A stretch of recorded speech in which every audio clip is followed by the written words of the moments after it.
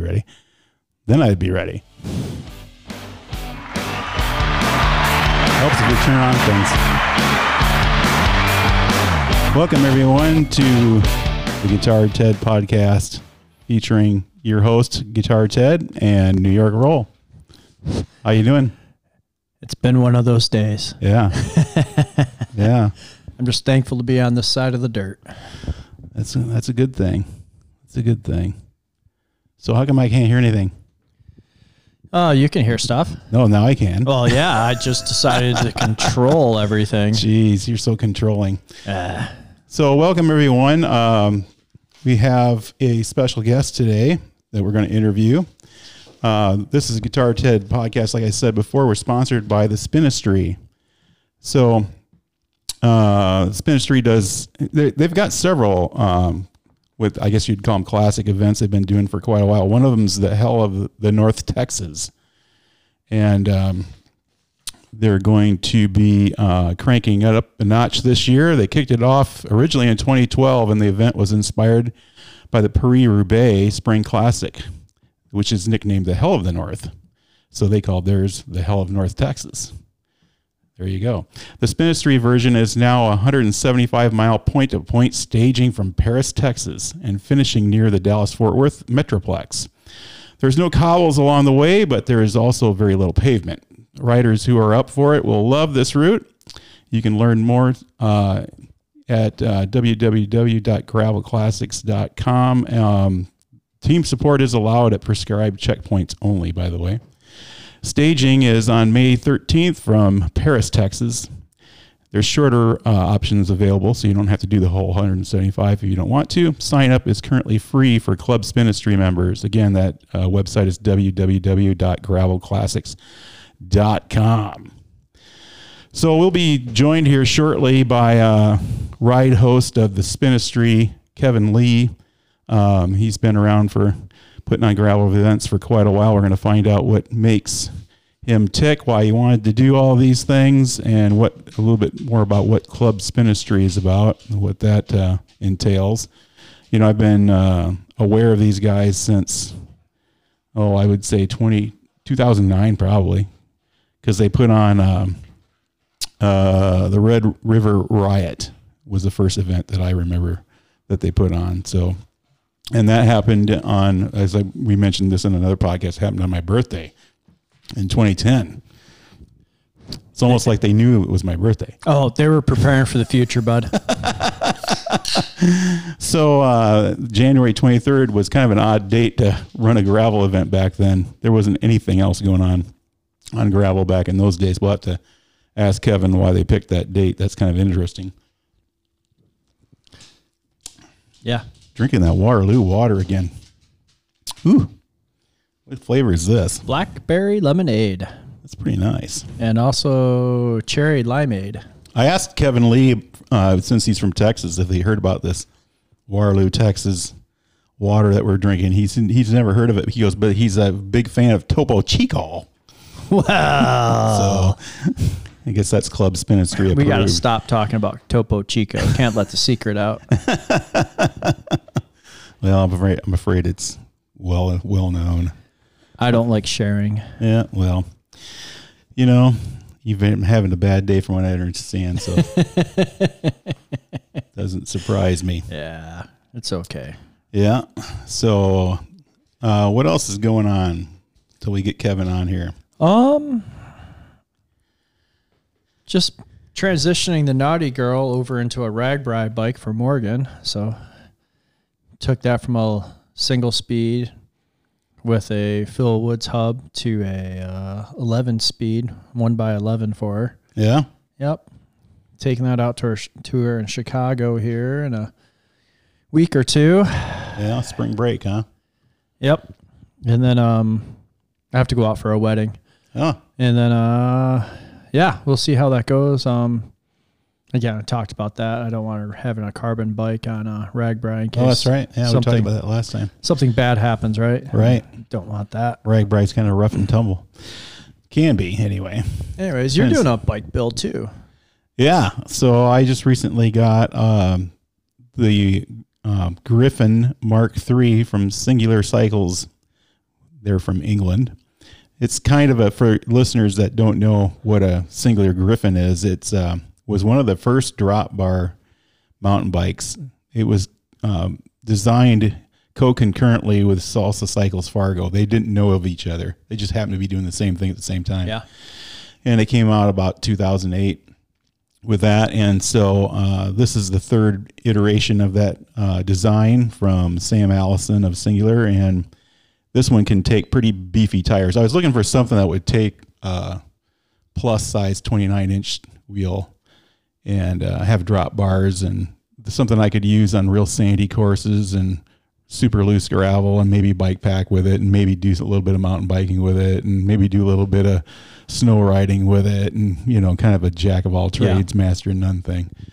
It's a steel frame. It's got the through axles, of course, and lots of mounting points for things. And so, yeah, I'm pretty excited about it. We'll probably do a quick review of it for riding gravel once I get it all done and up and running. So, yep. In the midst of putting it together right now. In fact, I had to go downtown to our local bike shop and buy a couple parts for it. Speaking of local bike shops. Yeah. Trying to get the collective to put that safety check together with the farmers market so we can look at bikes and scope them out and do some community service. Oh yeah. Heaven forbid we do anything like that. I already got one bike shop online, hey, well, they're even going to provide a mechanic for the day. That's nice. So if it's simple fixes, we can take care of it there. Anything else, we steer them in the direction of another local bike shop. There you go. We're not trying to take market away from anyone. We're just trying to get people engaged. That's right. And speaking of engaged, a lot of people are going to be engaged on the gravel at Mid-South this weekend. Oh, look at our transitions today. Hey, I'm on it, man. Oh, they're fairly crisp. Yeah. I know a couple people from the area are going down there. Oh, really? Yeah. Ben South is going down there, I believe. Ben South is going south. Yeah, Ben South. Yeah. He's going down there. I believe he's doing the 50 miler. Oh, really? Yeah, he's treating it like a party ride. I understand it. He isn't the one that got the Karate Monkey made with a coaster brake, is he? I saw where Heath Creek Cycles in Minnesota built a Karate Monkey for someone in Iowa that's going to Mid-South. Yeah, I'm not 100% confident, but that would make sense.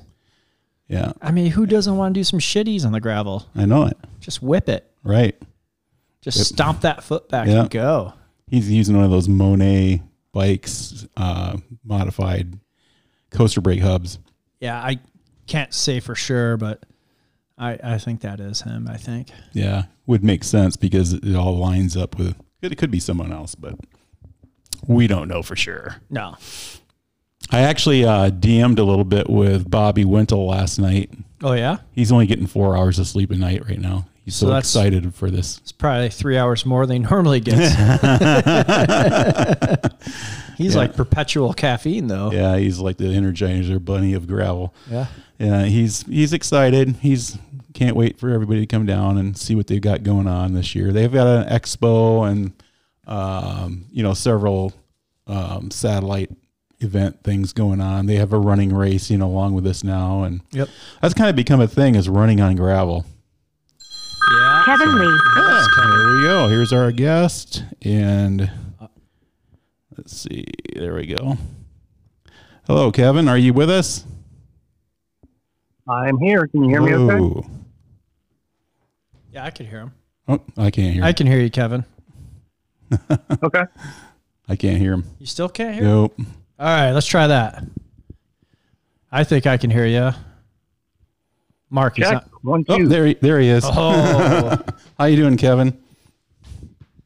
Doing excellent. How about y'all? Oh, we're doing great. And we were just talking a little bit about the Spinistry here and your events down that way. I was telling our listeners that the very first time I became aware of the Spinistry was in 2009 when I heard something about this thing called the Red River Riot, which you guys put on down there. And I thought it was rather odd that it happened in January of 2010.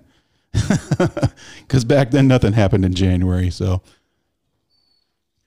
Well, that was part of the reason we did it then, in a way, because there were no conflicts. And I mean, it's Texas, so we're year-roundish on our cycling down here. You know, the occasional ice storm may get in the way here and there, but generally we're pretty good year-round.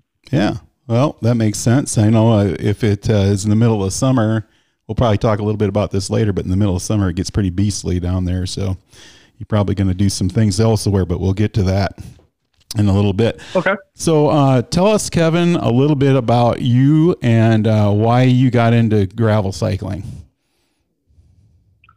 Why I got into gravel cycling. The short answer on that is safety.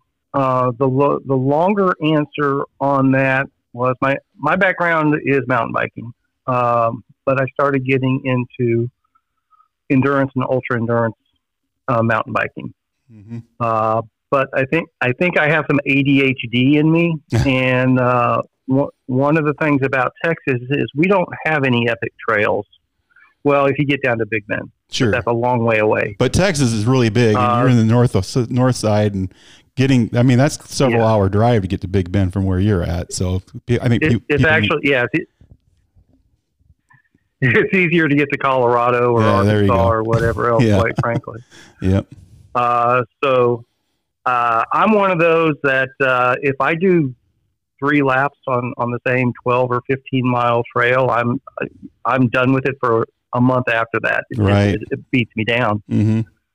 So at the time, I was doing some road riding to build up my endurance and just always finding a different route and piddling around and just trying to build up the endurance that way. And fortunately, we were on the outer edges of the Dallas-Fort Worth Metroplex, and if I went west and north a little bit, started getting into some nice 2-lane, low-traffic country roads, basically in the middle of nowhere, and was enjoying that. And unfortunately, I just kept running into these dirt and gravel roads that kept getting in my way, and I was on my Colnago road bike on 25s, maybe even 23s at times. Yep.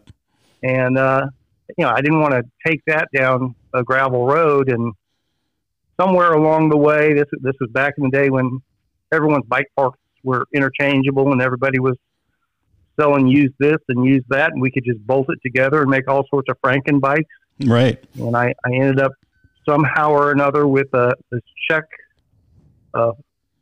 Columbus Foco steel frame, cyclocross frame, and a bunch of other odds and end parts that I cobbled together, and like, you know what, I'm just going to start going down those roads and see where they go. I mean, it was back before we had Ride with GPS in it, so it was all just kind of a mystery what's down this road. See, maybe there's pavement just a mile down, sort of thing. And I started going down dirt roads, and they just kept winding and winding, and just more dirt roads and low water crossings and hills and forests, and it's like, this is pretty cool. Yeah. And I kind of enjoyed that myself. And that was, I don't know, 2006-ish, 2007, somewhere around there. And about that time, around here in Dallas-Fort Worth, we just started having a really, really, really bad spell of people I knew and people in the cycling community that were getting taken out by cars. Yeah. I was fortunate enough that none of my close friends passed away, but several that got badly injured along the way, several people I was loosely acquainted with that were getting killed, and just the stupidest accidents. There's just no reason for it. And I had 3 young kids at the time, and I'm just not going to do this road stuff anymore. It makes you think a lot, doesn't it? Yeah. Yeah, it really does. Wow. But that's how it started. Okay. But again, the short answer was safety, but the long answer was adventure. Right. Yeah, that's what I was getting from your description there.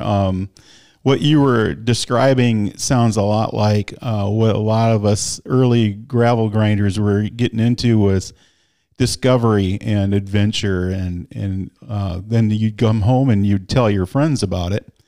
And of course, at this point in time, 2006, 2007, as you were telling us, you've got the internet to kind of spread your love around a little bit for the things that you're seeing. So the message was a little easier to disseminate. And I think that's part of the reason why, I tell people about us in Trans Iowa, I think that's one of the reasons why the gravel idea, the idea of riding out in gravel got more popular more quickly because of that. So, but it was, we were definitely concerned about safety as well. So a lot of that rings true with me as well, because, I'd been riding on the road just like you and getting buzzed by cars and, worried about getting hurt. And I had a young family at the time too. So that everything you said really resonates with what my experience was as well. So I get that. So, Kevin, obviously we mentioned already that, I was aware of you guys putting an event on down there in 2010. How did that happen? How did that germinate? Well, kind of going back to the ultra endurance mountain biking aspect of things. Well, it's a combination of things. Wow, man, we can go around in circles on this. What's the best way to do this without going off the deep end? So basically got caught up in, that great recession of ours in 2008, 2009, chewed up, spit out by corporate America on the front end of it. So I didn't even before we even knew how bad things were, I just knew that I couldn't find a job that was anywhere near what I had been used to getting paid. Couldn't figure out why. And after a while, I finally settled. I think it took about a year, and I just finally settled on a job for half pay to at least have benefits, sort of thing. My wife still had her job, so we were barely scraping by, but her job didn't include benefits. So took a half pay corporate job with a decent benefits package. Family's taken care of that way, but it's like we need to find some more money. Right. And I've always been kind of leaning towards entrepreneurial and I always wanted to be in business for myself, but I just didn't know what I wanted to do. Took till I was 50 something years old to grow up along those lines. Nothing wrong with that. But the short story was, I guess I want to say it was early 2009. I came up with the idea of trying to do an online social network for cyclists specifically. Okay. Kind of like Facebook, but just for cyclists. Gotcha. And that was the concept for the Spinistry at first. And it was right as Facebook was really starting to catch traction and gain some steam. We'd had some really good success with some forums at a local level that I had been a part of, and a community that started in an online basis and came together in real life, but very local to Dallas, Fort Worth, and mostly mountain bike oriented. And I had this concept that, we could expand that to a wider geographic area and just keep that specialty towards cycling and just have a social site for cyclists. Was kind of the loose idea. Didn't know how to do it, but it's like, hey, let's just start doing something. A friend of mine, she had just started a web development company, and she was helping me try to put things together. And now this is super grassroots, just like my events. Now this isn't me throwing, $500,000 in web development at something and it's like, hey, we're putting up a WordPress site. We're finding the latest widgets and apps that may be able to do some of this stuff. We knew all the technology wasn't there yet, but it was like, well, let's see if we can start building a community. And we just kind of spun our wheels, no pun intended, through 2009 with that. And it just wasn't getting any traction. And we kept running into, well, why don't you just do it on Facebook? And again, this was just at the transition of when Facebook was catching on, when everyone was moving from forums to Facebook and things like that. And it towards the end of that year, it's like, yeah, this isn't going to work. There's no way I can compete against a Facebook at this point. That's where everyone's going. Mm-hmm. So we kind of hung up that concept, and but I had to pay my web developer. So it's like, well, I'd had some experience putting on some mountain bike races with the local mountain bike club, DORBA, Dallas Off-Road Bicycle Association, and some fundraisers that we'd done along the way with our other little side group called Dirt Dogs at the time. And it's like, well, I know how to organize an event, and something I want to do is show off some of these dirt roads I've found for people. Right. So we decided we were going to do. It was intended to be an endurance mountain bike event, but like I said, I wanted it to be different from just doing 5 laps of the same 10-mile loop or whatever else. So there was a remote ranch property that had a private mountain bike trail called the Breaks at Bar H towards St. Joe. Mm-hmm. And really good trails, but kind of far out. People didn't go there a whole lot. The local state series did a big mountain bike race there each year and that sort of thing. So the original idea was, well, we're going to do an epic 120-something mile ride in Texas for mountain bikers, but we're not going to make you spin around in circles on the same piece of property. We're going to do a lap on the property. We're going to go out and do, I can't even remember, 80 miles of dirt roads, and you're going to come back and do another lap on the property. It was kind of the loose concept of it there, but it was not meant to be a gravel event by any stretch of the imagination. I was just trying to throw more something else in there to make it almost like an epic trail. And there's lots of terrain there, a really neat area, very remote, very different from the classic flat Texas feel to it. And we go out there, and it's a good place to do camping and all that good stuff. Hooked up some good sponsors, Ska Brewing with their Ska Decadent. So, a keg always helps.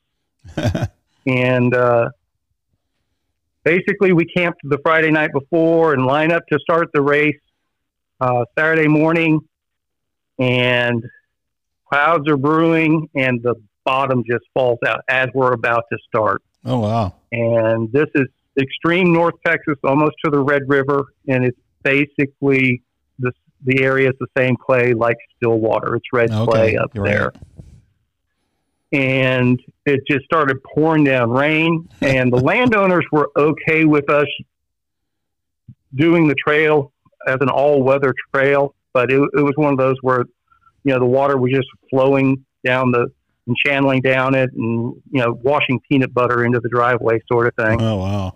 And right at the start, and it's like, maybe this is going to just blow through, and we just sent everybody out to do the first loop of the gravel.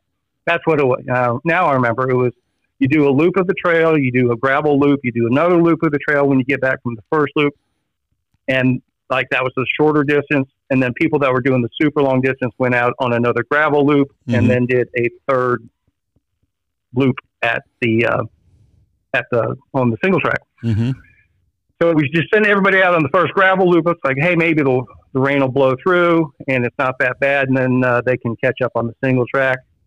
And after a while, the leaders came through after their first lap, and it was still raining. It's like, we're not going out on the trail. We're just doing all gravel. So just go to the other. Yeah. So it turned into a gravel grinder. And at that point, I was barely faintly familiar with Dirty Kanza. I had a friend of mine that had done it a couple of times, and I remembered when he had come back from that, telling me about it. And because I've been telling my friends about riding the dirt roads and the gravel roads the way I did, and they all just look at me cockeyed and crazy. It's like, why would you do that?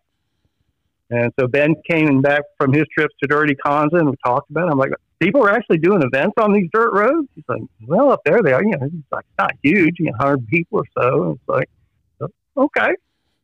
And so it's like, okay, well, we'll include that in our mix, but it's a mountain bike race was the intent. But I think we had 125, 150 people there for that first event, and it was, obviously mostly our crew, our folks, our friends already, and it was a good weekend to share, barbecue and beer and big old bonfire, and the the thing I was most scared of was, and the rains didn't stop. It turned into a mud bath, a mud pit the whole day. And one of those where people were sharing the derailleurs off the bike and all that. And I just knew everybody was going to hate me, but it's like, hey, I got your money already. At least I'll be able to pay my web developer. Yeah. And everybody came back and they were just huge smiles, ear to ear, covered from head to toe in mud. And they're like, when are we going to do this again? It's like, hey, if y'all are having fun, I am too. There you go. That's where it started. That's amazing. So that was 2010. And when did you start the club Spinistry right about that same time, or was that part of that failed social network kind of thing that you were talking about earlier? Club Spinistry was part of, and this is a very generous term. We'll go where it sounds almost like a plan, where it was part of the evolution of Spinistry, but nothing of ours has been really, really planned. Kind of along the lines of, hey, when are we going to do the next one? Well, it's like that one was the mountain bike event, but we had some folks there that were kind of on the road side of things. And they kind of said something along the lines of, well, that was a fun event for mountain bikers, but if you did it this way, some of the road people might like it a little more. And that's when we came up with our first Texas Chainring Massacre, which the intent was to do that a couple months later than that. And just over time, that was as people gave their thoughts and their feedback and hey, that's cool, but if we did this, or hey, how about can you throw this in the mix? And things evolved over time, and I started going back to my discovery and exploration thing that just I didn't even know was in me at the time. It's really just gotten out of control. My wife's going nuts with it, but we were going to New Mexico, the Red River area of New Mexico for stuff at the time for my own riding and my own enjoyment, and going back and forth. And just between Dallas and Tucumcari, New Mexico, I was just seeing, man, I see this dirt road winding up that big old plateau over there. Wouldn't it be? So as soon as I got home, I looked at the maps. It's like, I can actually connect this and that. And so then the idea was, well, I really want to figure out a way to send people down those roads. I really want to send them to Tucumcari, New Mexico, because it's a neat little Route 66 town. Again, had the kids at the time, so that movie Cars was a big deal, and Tucumcari is very Cars-ish. Yep. And so that's kind of where we came up with the idea of our race across Texas, was just to get the people on those roads. It's like, well, don't know how I can really sell that idea, but tell you what, if y'all join this club Spinistry, I'll give you a free entry to this race across Texas. And basically the 50 or 60 people that signed up for that paid for a few tankfuls of gas and a few hotel rooms to figure out that route across Texas, sort of thing. And that was kind of the beginning of Club Spinistry. I guess that was 2014. Okay. That was kind of the beginning of the concept there. And again, from that point on, it's kind of been an evolution of, as we're trying to do new stuff, we make that a new benefit for the Club Spinistry members, and hopefully kind of grow the club along the way. But not, this is a crazy way to try to make a living, and there's no business model in this that makes sense. It's all a passion project. But somewhere along the way, actually, I think it was our 2018 at 1000. I think we were doing a kind of a pseudo stage race option for folks that wanted to stay at the same place each night. And Matt and Lauren Stevens joined us for that one. Lauren was kind of doing Matt's support, and we were talking about it one night. I think it was a 0 day. I think we'd had another gully washer storm day, so we had to stay in a hotel an extra night, and we're just sitting around talking. And I kind of roughed out the idea. It's like, yeah, my dream would be if somewhere along the way we could just make all of Spinistry membership based. That would be something that was cool. But the numbers just didn't make sense for that to say, hey, that's what we're going to do. But it kind of planted a seed in my head then. And the reality is, no ifs, ands, or buts about it, but the whole pandemic COVID-19 thing was really, really tough for us. And quite frankly, we would not have survived it, not at least in any recognizable form. We probably would have been starting over from scratch. But along the way, people just kept renewing their Club Spinistry memberships, even though we weren't doing stuff yet. That's amazing. And they said, you know, hey, when we can do stuff, let's do it. And right. That gave us the. I'm sorry, I'm getting a little choked up. No, I can understand why. That gave us the flexibility to do what we could at that time. So, like, we did some. Like there was we had a Comet Neowise ride when that Comet Neowise came through, and hey, it's Club Spinistry members. We had 20 or 25 of us. Started at this baseball field in Sanger. Went out on one of our best dirt roads in the middle of nowhere and had it all to ourselves in the middle of the night and saw this fantastic comet. But I didn't need to. We need 200 people to make this worthwhile. So it's like, hey, we had 20 friends there, 20 supporters, and we all had a good time. We did, we experimented with wave starts and social distancing. And so it gave us the flexibility to try all these things and not worry about hitting a number for attendance sort of thing. That's amazing. And now we're trying to just take it to that next step and say, hey, can we figure out a way to grow the membership to that level where we can just make everything free from them? We're not there yet, but we're, I'm trying to do that.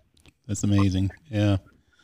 That's a neat vision. A lot of what you're talking about with the discovering the different roads and things on the way to Tucumcari, and a lot of that reminds me a lot about me and how I looked at, when we traveled. I was always making my wife drive so I could look around.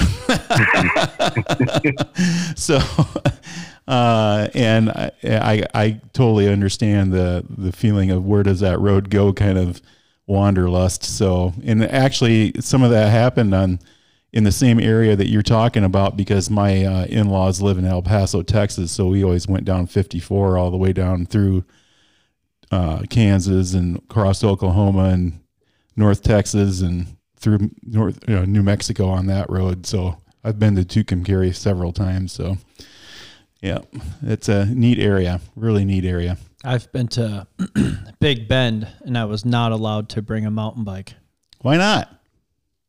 Well, Ella was in the back seat, so I couldn't fit in the car. Oh, jeez. Ella's his dog, by the way. I'll blame Ella. All right. So, Kevin, we've mentioned a few of your events. How many events does Club Spinistry, or how many events are you guys involved with? How many do you have going on? Oh, wow. The reality is we do something 3 weeks out of every month. That's realistically, probably one, let's call it organized. And it can be relative. It can be 50 or 60 people. It can be 500 or 600 people. But one organized, open to the public gravel event, usually each month. We try to schedule a mountain bike race, endurance, marathon type distance race, but we usually have shorter distances in the mix. Mm-hmm. We try to schedule one of those each month as well, but it's just the way the nature of our trails around here, clay-based soil, and the weather. The reality is it's like a 50-50 shot of any specific mountain bike event going off in North Texas. Mm-hmm. And we've been doing it for years, and that's just the way it works. So that's definitely still a passion project of ours, where we're just trying to keep the mountain bike, the cross-country stuff going to some extent, and keep people involved in that. Sure. And and then we typically try to mix in one Club Spinistry specific members only type ride or event or get together or camping overnight thing or something each month. So that's the general format that we work under. So it's fair to say you've got something going on pretty much all the time for Club Spinistry people. Yeah, that's definitely the idea. And for my own wanderlust, I do, I guess, kind of the same thing as turning circles on the same mountain bike trail over and over. I still like to go see and experience new places and new things.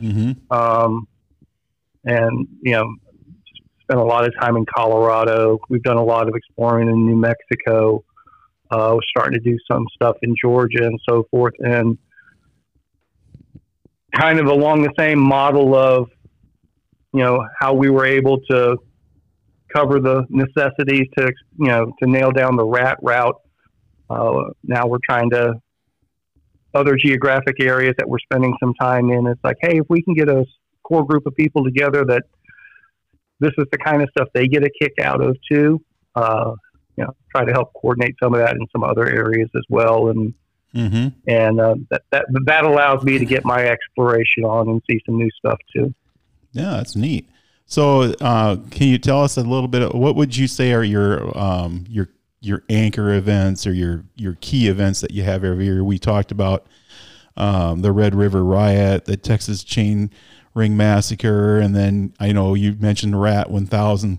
Are there any other events that you guys do that you would consider kind of your cornerstones? Yeah, we refer to them as our tent poles. Oh, okay.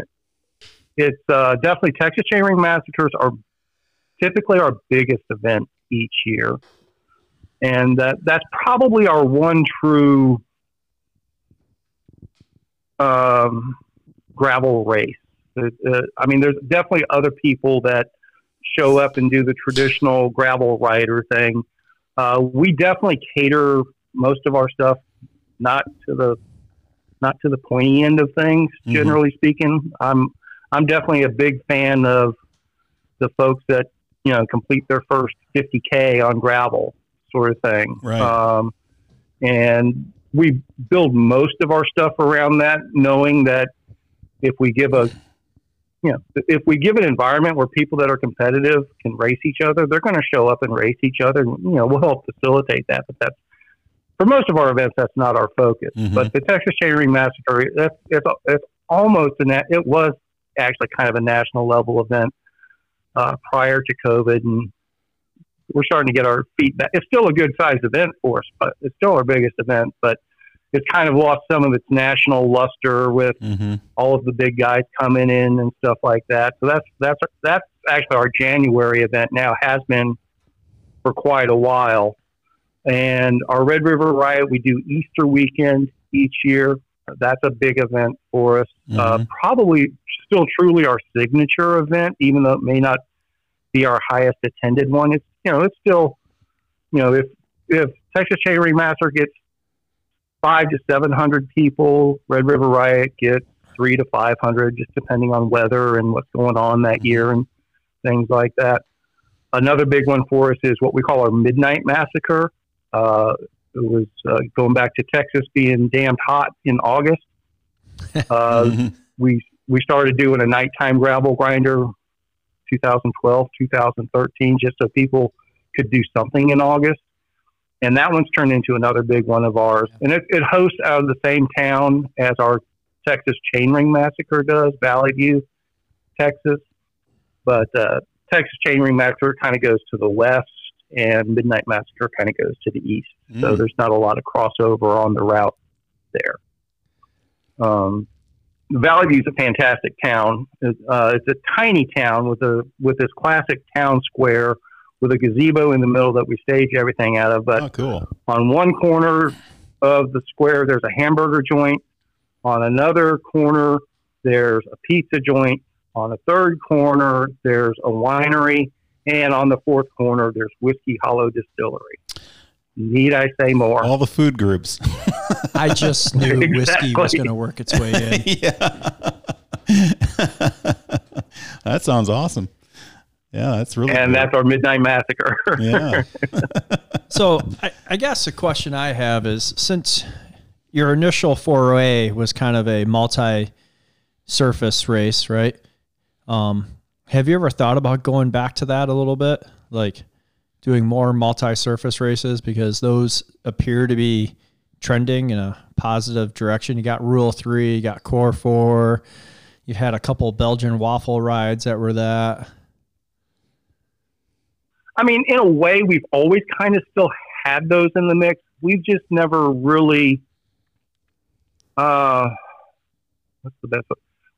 We haven't made a big deal of, one bike to rule them all or whatever. 'Cause, I mean, I guess it's kind of how we started, you know? Yeah. Back in the day, there were no gravel bikes, so That's half the right. field were on hardtails and the other half were on cross bikes. Yep. And both were wrong at different times. Yeah. There you go. Yeah. And then Good way to put it. and then we always had a pretty solid core of single speeders. I come from a single speed background, and that's how I got to know Guitar Ted, single speeds and 29ers. Yeah. And so I guess I always kind of considered us cross discipline, so I didn't realize it was a thing. Mhm. And then it kind of became a thing. And, just like you just asked, well, have you considered doing it? Well, we kind of always have, just never pointed it out. Like it's our events that aren't, some of our routes end up being let's say less than 60% gravel. So I always just kind of generically term those, well, those are our adventure routes. I don't want to call them a gravel route sort of thing. I'm one of those. It needs to be significantly more than half to be considered a gravel event in my world. And what other people do, that's fine. That's just the way I look at it. Yeah. One of our routes that kind of, and what we've been subject to here around, well, all of Texas, all the metro areas in Texas, the population growth has been so huge around here that what were gravel roads have all just been, being paved over, and we're losing gravel. It's kind of always been a thing, but it's really accelerated the past few years. Have you gotten a hold of your state senator and told him to save the endangered gravel? Yeah, the tax base are the ones that want that gravel to disappear. So, but where, like I was saying, I used to be able to just roll out of my house and I'd start hitting dirt roads. Yeah. And where I am now it's just in the meat of the suburbs. Wow. We have to go 45 minutes, driving at 70 miles an hour before we find gravel now, where it used to be 2 miles out my back door, sort of thing. And one of the events that we kind of in that process, we had an event that we used what used to be 90% gravel roads, and it started getting paved over, and it kind of turned into, well, there's some really great gravel roads in here, but most of it's paved. And we turned that route into what we called our Hells of North Texas, kind of simulating Paris-Roubaix at the time. Okay. And so that was kind of our mixed surface ride for a while. And that we were doing that out of Sanger for a while. And that was a really cool mixed surface ride there. And, do we take the road bike? Do we take the cross bike? Do we take the mountain bike? So that one worked really well along those lines. And we moved that to another town south called Hillsboro after a few years, when Sanger turned into almost all pavement and there was no way to really do a gravel grinder. And then after we were there for a while, we put together a really good relationship with the city of Paris, Texas, because we stopped there for our RAT 1000 first night overnight every year. And the Chamber of Commerce in Paris, the Lamar County Chamber of Commerce, the City of Paris, the Love Civic Center, the fairgrounds. They've all taken fantastic care of us over the years. And they have a big road rally there each year called the Tour de Paris. And it's part of a network of road rallies around here. And they asked us if we could move one of our gravel events to share the weekend with that big road event on Saturday, our gravel event on Sunday. Mm-hmm. And so we moved our Hell of the North Texas up there because I thought that was a really good fit because it was inspired by Paris-Roubaix. Let's go, let's take our version of Paris-Roubaix and host it out of Paris.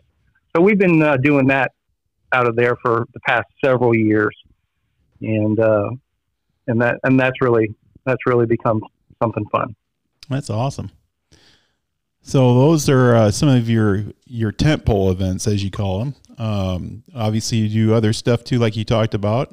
You can probably do something about every week if you wanted to with Club Spinistry. Obviously, you welcome other people that aren't necessarily members of that to ride in your rides. I'm sure as well. Is that right? I mean, you don't have to be. Oh, but most of our events are open to the general public. Right. Most of them.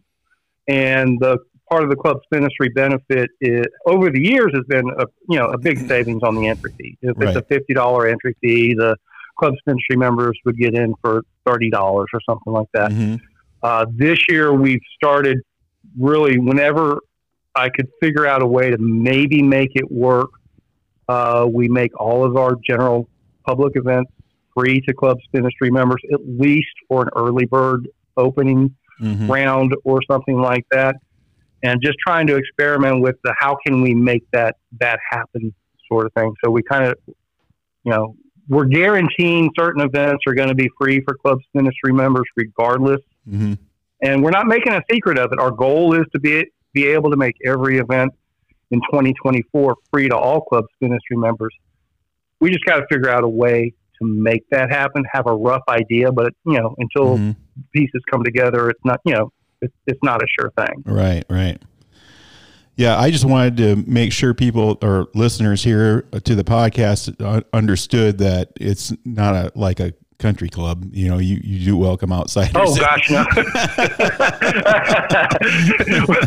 we're about as far from a country club as you can get. I guarantee you no country club would take me on as a member. Yeah, I know I've followed the Spinistry for a long time now, and I've noticed that you guys have a pretty heavy emphasis on fun. And like you mentioned earlier that, you like your barbecue and your beer and things like that. So yeah, it's nothing. I just wanted our listeners to understand we weren't talking about an exclusive thing here with your Club Spinistry that there. Oh yeah, and well, that brings up a good point. And this is not a pitch, but I didn't even think along those lines. Sometimes I take it for granted working with the people that know us on a regular basis. For anyone that's listening, I mean, a Club Spinistry membership is $75 for a year. Mm-hmm. I think that's a pretty good deal to get a bunch of free events in there. Realistically, a decently organized gravel grinder. Yeah, some of us grassroots type folks were going to be less than $75 for an event, but those are getting fewer and further between. Right. Yeah, I was just making big eyes at Mark, and I mouthed some 3-letter words at him, like, okay, it's $75. I'm like, that's one race. Yeah, that's maybe part of one race for a lot of people. Yeah, it's like, well, and that's why I'm trying to watch my words here, because I don't want it to sound like I'm knocking people that charge more than that, because that's not where I'm going with it at all. That's one of the things I love about gravel. Oh no, I took it as it's a value right there. I mean, even if you go to 2 events a year, you've more than made up for it. Yeah. And so like our Rat 1000, the whole intent behind that was to kind of be for people that were interested in doing the Tour Divide. We had a number of people in our group that were doing the Tour Divide or curious about it, mm-hmm. but it's like, how do you even go about learning how to do that? Right, it doesn't make sense to just hop on a bike and do the Tour Divide. You have to have some pieces in place to get familiar with what you can do, what your body can do, what your bike is capable of, what it's not capable of, how to pack things. Yeah, the process. And that was part of why we put the Rat 1000 together. It's like, here's kind of in an indirect way, a training wheels ride to learn how to do a multi-day event like that. with the safety net of you're always in cell range, and there's usually a hotel somewhere along the way if you just don't feel like camping that night, and sort of thing. I did the BC Epic 1000 up in British Columbia, and my biggest takeaway was I can only handle 5 days on the bike. After that, I don't want to look at it. I don't want to know about it. Don't talk to me about for bikes, but that's a good thing to take away is I know where my breaking point is. Right. Yeah. And you find out when you get you get a chance to do a RAT 1000. That's something that's a benefit. Yeah, exactly. You be like, hey, you know what? I might have to scale back my Tour Divide, ambitions. Maybe I just need to break that down into chunks, Right. So just giving that opportunity to people, if they take advantage of it, is huge. Right. I took full advantage of it myself in 2017. I did the RAT myself, and it wasn't, my goal wasn't to complete it because I had no idea if I didn't know if I could go 2 days or 3 days or 10 days or what. Right. Yeah. And for me, it was more of just to get a sense, is it something I could do? That in the back of my head, that was my goal where, I wanted to do the 1,000 miles, but I got over halfway and it's like, I could keep going if I want to, but I've proven to myself what I want to know. Yeah. So I got to Vernon, Texas, 525 miles. And it's like, for this trip, that's all I needed to know. And I pulled the plug there and I was fine with it. I didn't feel guilt or remorse it's like, okay, I know I have the capability to do it. Right. Yeah. If that is a goal of mine somewhere down the road. Like for me, I was freaking out about day 3. Can I get through day 3? Because I read some places where day 3 would break you, right? That is it. I guarantee you, day 3, you have to make 3 days. But like I at the end of day 3, I was pissed off at myself. I didn't push harder. I was playing way too conservative, but you didn't know that until you tried it. Exactly. Right? Yeah. So exactly. Yep. That's really neat.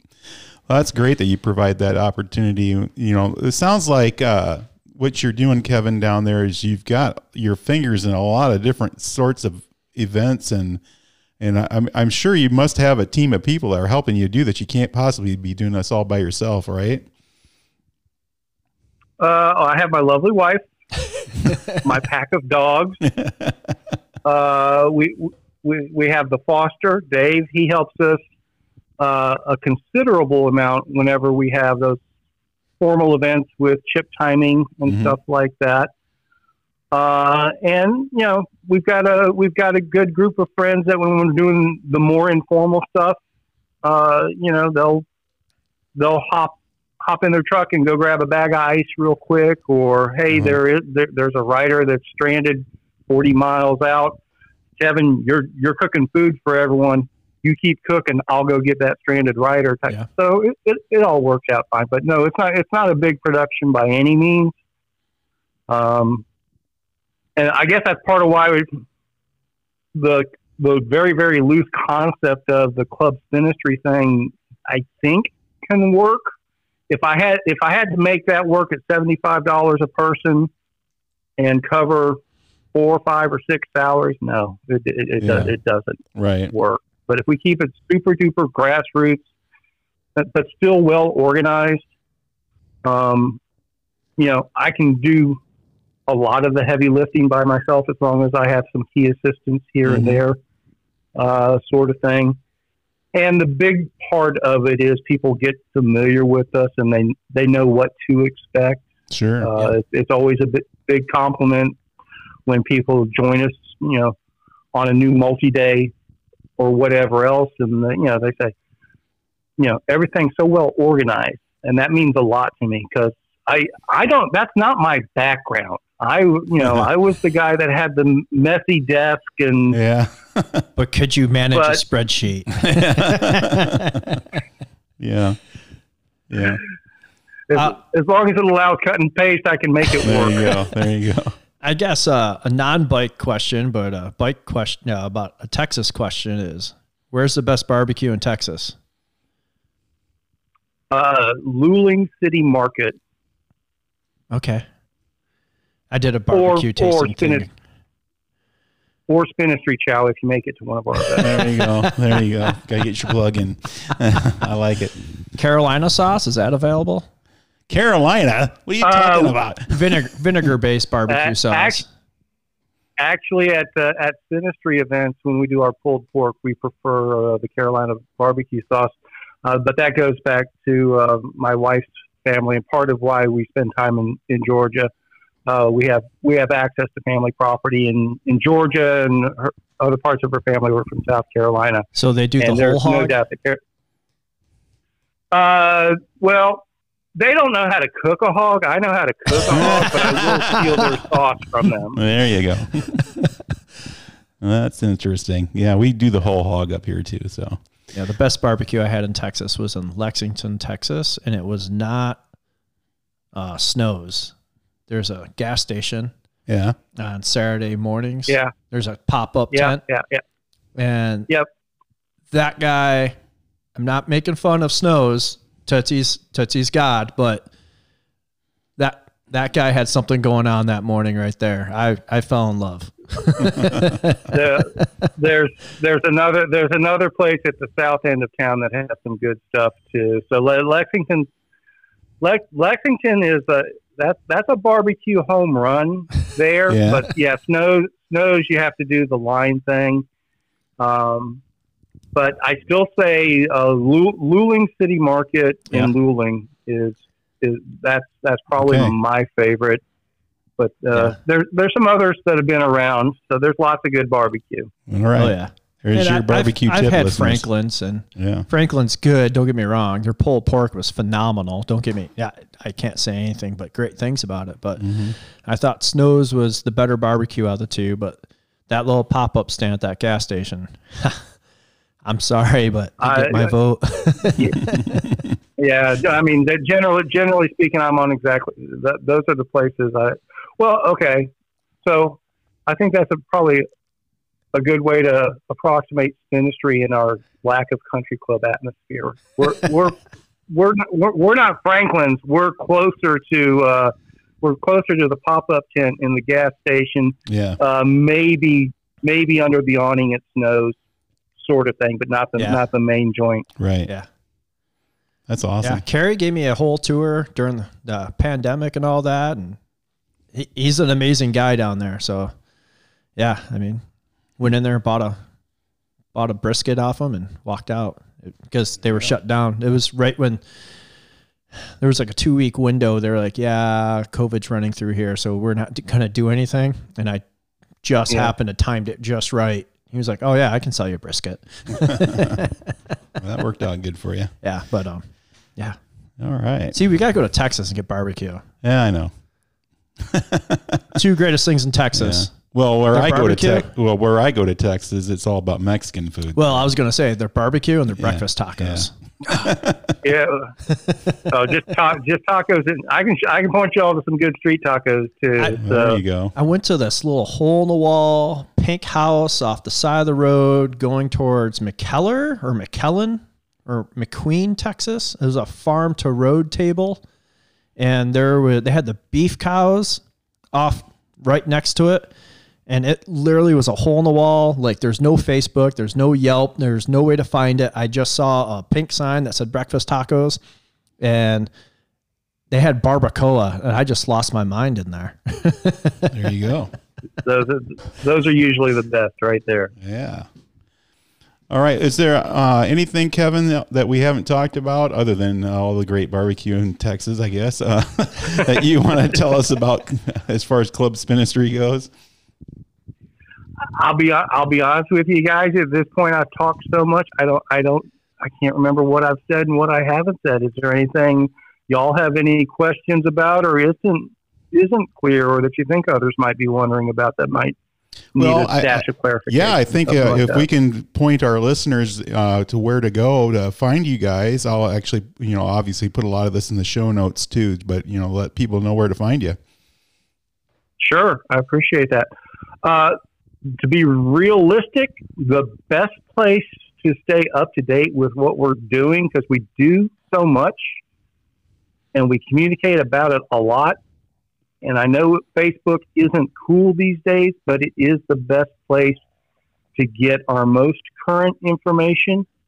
So it's Facebook, Our handle is Spinistry. That's pretty simple. We have a website, spinistry.org, and it's nice and clean and looks pretty good. But I mean, it's pretty static, so there's not a whole lot that goes there. But you can see our events calendar, things like that, which we're always adding stuff. So I just want to say that when you look at our events calendar, if you see a blank spot, it doesn't mean it's going to stay blank. It just means we haven't opened registration necessarily in some of those weekends just yet. And another reason why the Facebook page pays off so well, because the events on Facebook, that's kind of our placeholders. Hey, we're doing something on this weekend, and as the pieces come together, we'll fill in the blank. Right. If you're just downright interested in joining Club Spinistry, you can access it through our regular website, or just go to clubspinistry.com. We'll take you straight there. Actually, one thing I would like to talk about, or maybe ahead. You guys already touched. Did y'all touch on the Hell of the North Texas in the opening segment? Did y'all talk about that some? We talked. I can't remember what we're. We talked about the Hell of the North Texas a little bit. We told them about the Paris-Roubaix inspiration for that. Mm-hmm. Then you also have your ride out in Colorado. You guys are doing stuff in Colorado too, aren't you? Yeah, that's the plan for the summer. We're definitely doing the over the top highest gravel grinder in the world. Trying to put together some other pieces right now. Actually, talking to a group that wants to maybe do a Colorado Trail point-to-point thing that we might put together. But we're going to do other stuff throughout Colorado. But the one thing I did want to touch on that Hell of the North Texas. That used to be a July event when it was in conjunction with that Tour de Paris road rally. Mm-hmm. And we're back to it. We appreciated partnering with Tour de Paris, but ultimately it's July in Texas.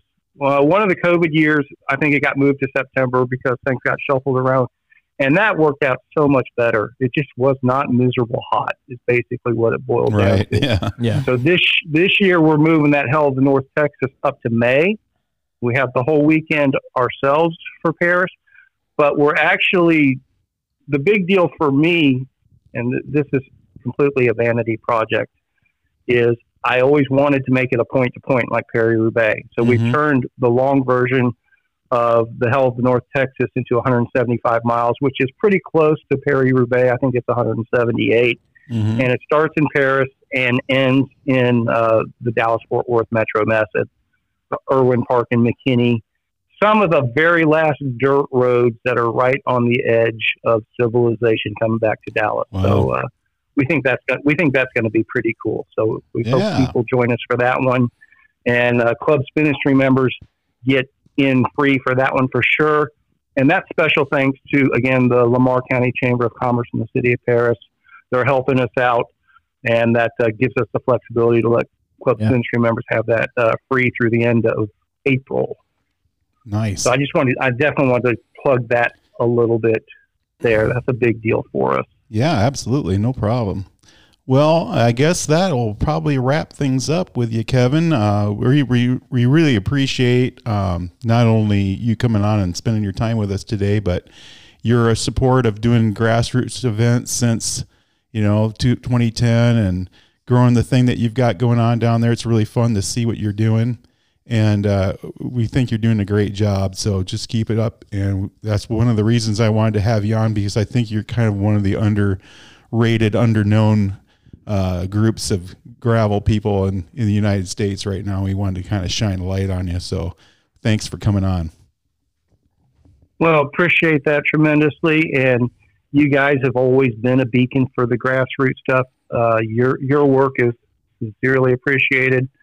There's no doubt that it was a big deal to me for you to get into that first class on the Gravel Hall of Fame. I think it's well deserved. We touched base on that.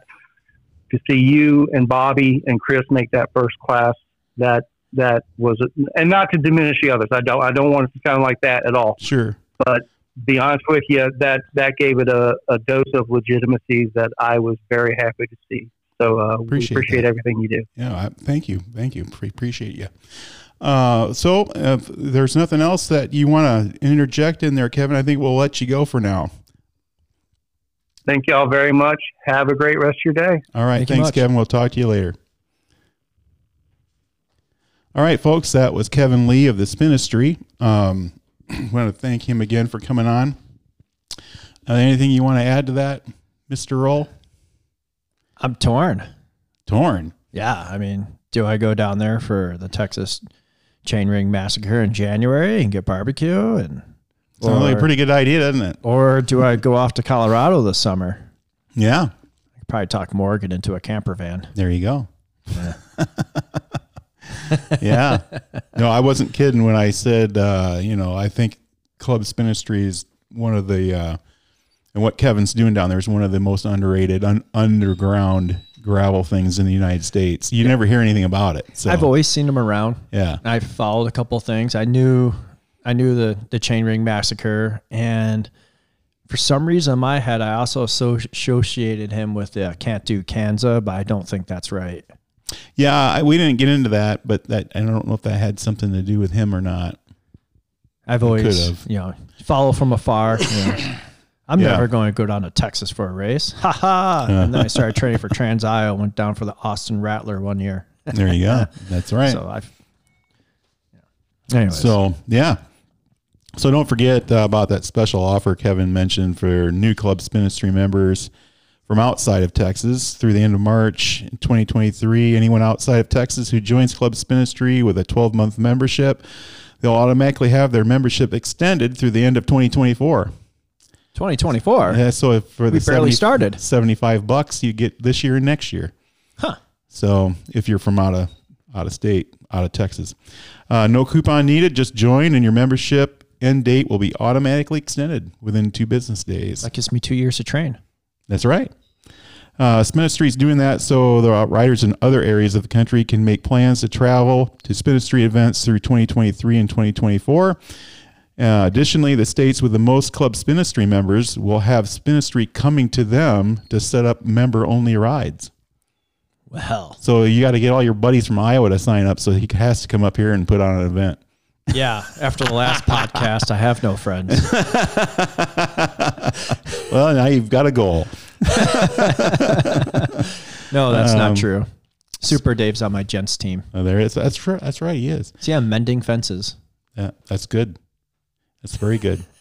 Spinistry is already planning to do events in Colorado, Oklahoma, Kansas, Louisiana, and Georgia in 2023. Where might they be going in 2024? We don't know. But judging Leave the door open. Judging from what Kevin told us during our interview, it wouldn't be surprising if he was on a lot more places soon.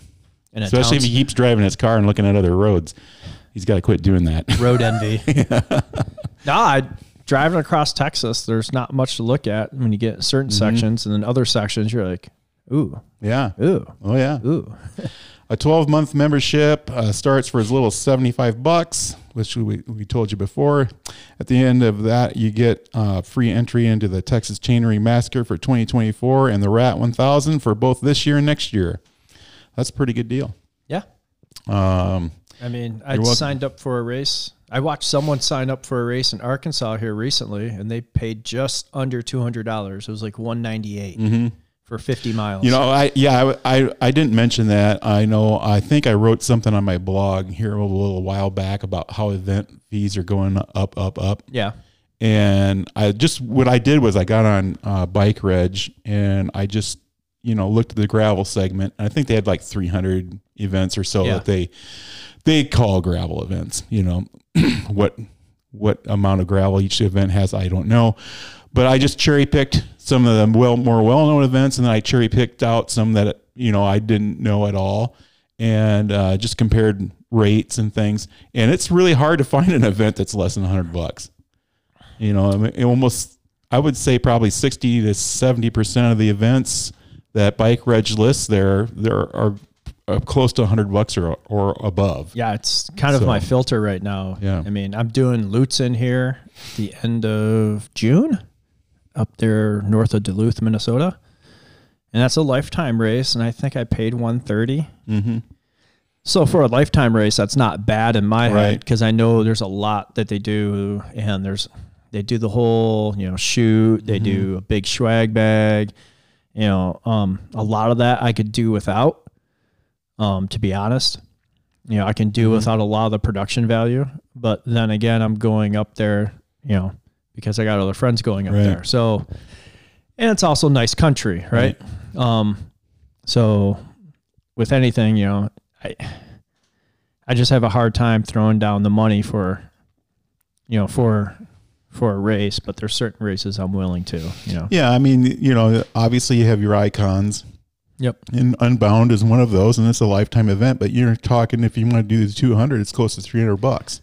Yeah. And then you got a lottery to get in. There's a lot of people upset with Unbound right now. They feel slighted because they didn't get in, and they've been doing it. They didn't make the air quotes cut. Right. I had someone gnawing off my ear today about it. Evidently you have a local rider out there who's won many, many races on a single speed and is not eligible.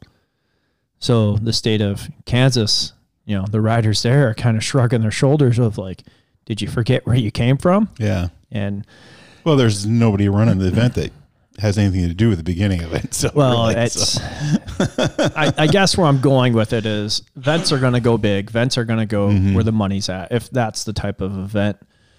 And once that starts happening, it's, bye-bye, Well, I think what you're talking about is there's a lot of people who felt like they invested in Dirty Kansas / Unbound over the years and were loyal to that event. No matter what the event fee was, they were going to go. And now they can't get in anymore. Yeah, it's like when the Mighty Boss Tones in the 90s sucked with Royal Oil. I felt betrayed. I was like, what happened? Nobody knows what you're talking about. Well, they should. If they're into good music, they would know. I'm sure you're going to bring up that band from Canada in about 2 seconds. What, Tragically Hip? Yes. The Hip? Don't have to worry about them. Their lead singer's dead. R.I.P. Gord. All right, folks. Well, what's more Canadian than a Canadian band that has two people named Gord? I know that. Maybe if they wore Canadian tuxedos. Wow. And we're canceled in Canada. All right, folks. Thanks to Club Spinistry for sponsoring this episode of the Guitar Ted podcast. Hope you enjoyed this episode. You can always reach us at g.ted.productions@gmail.com. Like and subscribe to us at all the podcast platforms. Leave a review, and if you feel so inclined, we do accept donations. So just want to put that out there if you like what you hear. Otherwise, we'll talk to you soon, and we appreciate you all out there. Thanks a lot. We'll see you later.